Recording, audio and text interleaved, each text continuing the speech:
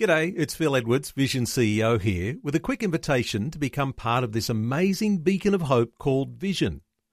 Together we can put our love into action to help people of all kinds build or rebuild their lives on the truth of God. Please consider the part you can play during our upcoming Visionathon appeal, remembering that it's your support that makes Vision possible, including this podcast. Life, culture, and current events from a biblical perspective. 2020 on Vision. Charles Newington back with us. Hi, Charles. Welcome back to 2020. Good morning, Neil, and visitors and listeners. Charles, let's start with Australia Day. Now, it all happened last weekend. A background of bushfires and all sorts of things that were happening. What were your reflections on the Australia Day ceremony, celebration? For some, it's Invasion Day. What were your thoughts about Australia Day? I think the fact that it came around during the time of the Great Fires, and just at the time when the Great Fires were sort of starting to come under control, and we had so much in the media about the courage of people, the generosity of people, that I think the country had sort of got over its kind of blaming and was now thankful that there were so many good-hearted people and sacrificial people. And we both grieve with those people who lost so much during the fires, but something in us is kind of inspired and re-energized by the sacrifice and just the human kindness that was seen. And I think that set the tone for Australia Day this year. Of course, there was a fair bit of politicising all of the things that were going on, the bushfire disasters, the Prime Minister overseas, all sorts of things, popular politicking was happening at the same time. Yes, and it brought to our attention the complications of our political structure, where fires are generally the responsibility of state governments. And if they get out of control, it is the responsibility of the state governments to invite the federal government in to assist, as finally happened with the troops and things like that, reservists and troops.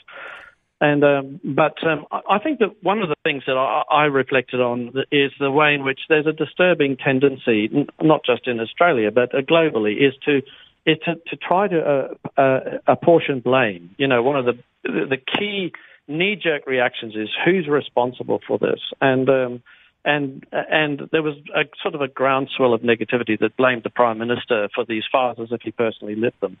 And I think that, what we've seen here is that we have to kind of work out the relationship between states and federal governments in situations like this, and he's getting to work to try to sort that out so that in the future people are clearer about these things. It's a very important time of year, Australia Day, and while it might be controversial, it is a time when we recognise people and their contribution to Australian society. The Australia Day Awards, you had a few thoughts about the winner of the Australia Day Award.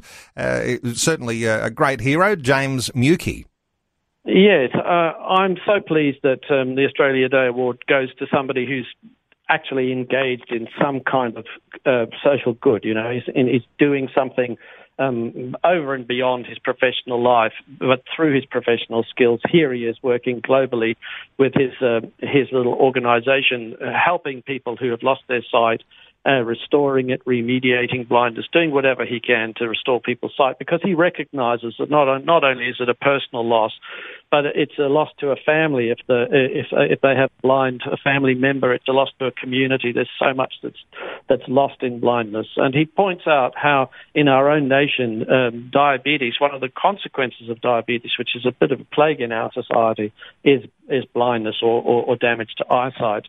So he wrapped it all up, with that great phrase, didn't he? That he thought receiving this honour was especially wonderful in 2020, an auspicious year for eyesight. Well, as you know, I like the idea of 2020 getting lots of publicity this year for this radio program. Hey, of course you would be. Hey, Charles, other big things that have been happening, the anniversary of the liberation of Auschwitz in Poland, dreadful Nazi death camp. You've been reflecting on that, and as have a number of commentators in the newspapers this past week. Yes, Henry Ergas wrote an article about it, as did others, but Henry rarely puts pen to paper without first engaging his brain, and he's a delight to read. But his article called Thinking for Ourselves, Precious and Threatened, what he does is he focuses on the fact that something must have been happening in German society that created an environment where the death camps could occur. And that's his particular interest. And he starts, this is Ergasian, I sort of coined the phrase, this is Ergasian. He observed that 75 years ago, in 1945, on Australia Day, the daily papers first began to report on the discovery of the terrible Nazi death camps, and in particular Auschwitz. And he just uses the phrase little snippets on page 4. So at the time these little snippets came through, people didn't realize what they were going to be seeing. And then, of course, within months, we got the kind of Pathé News type newsreels on in cinemas and things, and people saw the starved and the mountains of shoes and spectacles and clothing and dead bodies that have haunted the memories of so many. And it's around this time of year, and you might reflect on this, getting back to work after a holiday or whatever, you see all of those news reports, documentaries about Auschwitz, about Nazi death camps, and there have been religious leaders around the world who have tried to sort out some of the image issues that they themselves have, but a lot of people are getting on side and standing there for the Jews, and even from those who might be almost considered polar opposites, even Islamic leaders standing up for Jewish people. Yes, well, this was very significant that the General Secretary of the Mecca-based Muslim World League that has, that's been implicated in so much terrible stuff over the years, he visited Auschwitz, but he didn't come for the formal celebration event or the memorial event. He came before that, but nevertheless he came with a group, and they took him through Auschwitz and the museum, and they can believe it or not, they did the Shabbat meal together with the Polish Jews that hosted them there, and the chief rabbi of Poland said about his visit that it was a moral act by a religious leader at a time when elected officials were making politics around Auschwitz. And I think that we can talk about this more because it's quite a symbolic event, really, his visit. Some people will be cynical about that, and I guess you've got to be on guard to be cynical because you do want to promote good relations between the major world religions, even if you know that in some sort of deep ingrained sense there is disagreement, because you do want to have peaceful relations with those leaders. Yes. Let's take it at face value that he said he's a moderate, and he said as Muslims they strongly condemn and feel the strong pain over crime, and this is what I'd like people to remember: crimes committed against humanity in general and against religions in particular, and especially against ethnicities, religious ethnicities. He said this in an interview in Riyadh before he left. And the Arab community, the Islamic community has disputed the Holocaust, and for many, many years. And he made the observation that falsifying history, especially the most atrocious crime in the history of the world, is a crime itself, And so this is quite a change of mind to have somebody of that stature making that recognition. And I think that what he's noticing, and this is my point today, is he's noticing something that concerns him, and that is crimes against humanity in general and against religion in particular, that these things are increasing, they're escalating, and something is changing in the global mood. And he's concerned about it. And that's what the message of Auschwitz was, is don't forget that the society gets to this terrible point by steps. And they're saying we see some of these steps in place, at this present moment. The things that led to Auschwitz, we could see them happening in Germany from the early 1930s. Talk about change of mood, Charles. A significant thing happened in the US just this past week where the President Donald Trump was actually one of the guest speech makers at what was the 47th March for Life in Washington, D.C. First time a president has appeared live, as I understand it. And, of course, that all happened on the day Roe versus Wade. There's a major tidal change here in the U.S. where people are turning against this whole abortion industry that is so rife there. And, of course, here in Australia, that tide doesn't seem to be changing at the same rate. But what were your thoughts on the fact that they had the 47th March for Life in Washington, D.C. and Donald Trump was there? Yes, it is significant, isn't it? Just sort of tying these two things together, it was 75 years before a significant Muslim leader recognized Auschwitz, as it were, and it's 47 years before the President of the United States recognizes what's happening in the abortion industry in his country. And it takes a long time, doesn't it? It takes a long time, and it speaks about the persistence that's required for people of goodwill and of good faith when they're dealing with things that can get so deeply entrenched in the psyche of a nation, such as abortion. Charles, an important element of the president's speech, the idea of protecting the unborn, connected with the idea of defending religious freedom. Now, that's an interesting one to talk about. What were your reflections through this week as you looked at his speech? Yes, well, I noticed in the comments below that someone had made the observation that they couldn't see the connection between defending the unborn and religious freedom. But the connection, and the majority of those people that were in that vast crowd, it's worth going online just to look at the size of the crowd.